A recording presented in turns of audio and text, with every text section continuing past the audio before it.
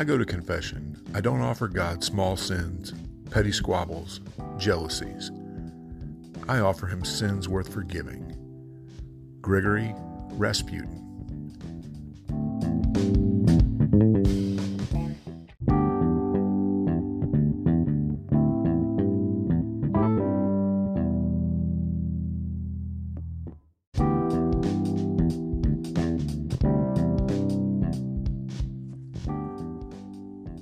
Welcome to the Revisionist History Podcast, where we set the historical record straight, no matter who it might offend. I'm Paul, and a few days ago, I did an episode about Vladimir Putin's quest to become the new Russian Tsar. Now, in researching that period of the Russian Empire, I repeatedly came across a man who is at least as famous as the Tsars, and perhaps more famous than any of them except for Peter the Great and Catherine the Great.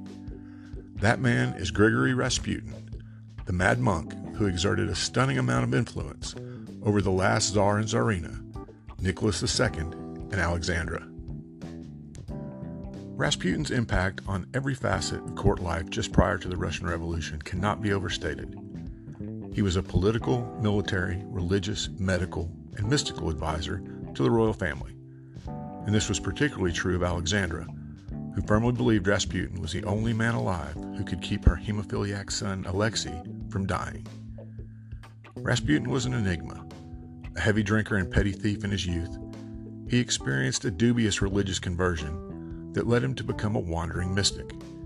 This eventually led him to the court of the Romanovs. Now, both during his life and in the century since his murder at the hands of nobles alarmed by his influence over the Tsar and Tsarina, outlandish myths have grown up around Rasputin. In death, he has become even more ominous a figure than he was in life.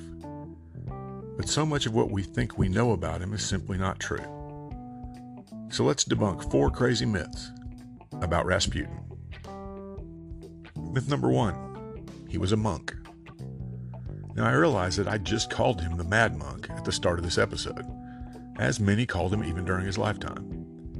But in reality, Rasputin was never officially ordained either as a monk or a priest of the Russian Orthodox Church.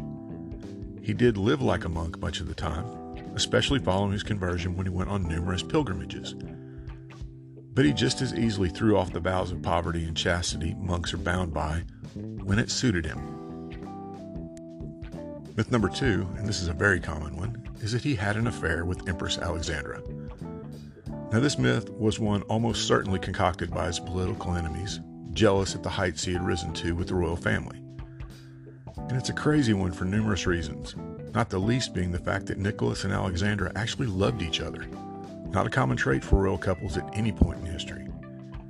Alexandra was also a granddaughter of England's Queen Victoria, and held all of the morals and ethics of the Victorian age. Finally, for his part, Rasputin would not have been stupid enough to even consider such a relationship with the Tsarina had she showed an interest in one. He knew that had he engaged in an illicit affair, word would certainly have reached Nicholas, and more than just losing his favored position, his death would have been swift and painful. Myth number 3, he healed Tsarevich Alexei's hemophilia. Long before he made his way to the royal court, Rasputin's reputation as a faith healer was widespread. This is what brought him to the Tsarina's attention in the first place.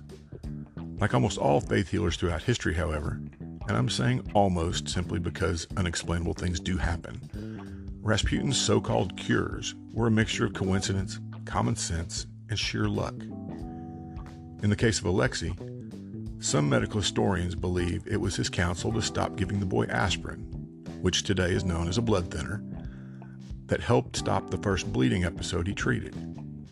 It's unlikely he had any clue that the aspirin was worsening the situation. He probably just thought he was replacing medication with prayer. This time, and on a few other occasions, it did work, and Alexandra became certain that only he could keep the heir to the throne alive. Myth number 4, Rasputin was nearly impossible to kill. Given that so many near mythical characteristics were attributed to Rasputin during his life, it's no surprise that the same would be said about his death.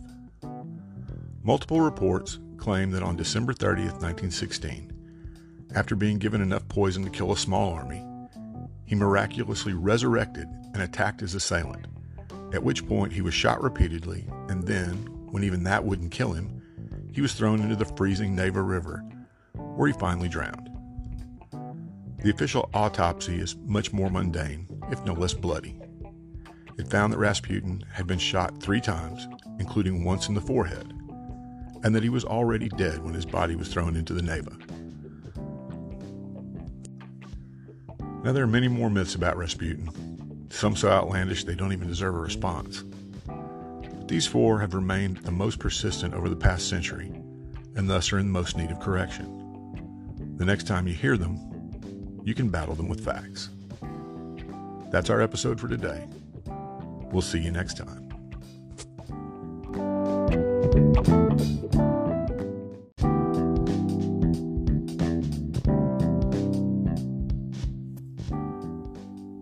Thanks for listening to today's episode.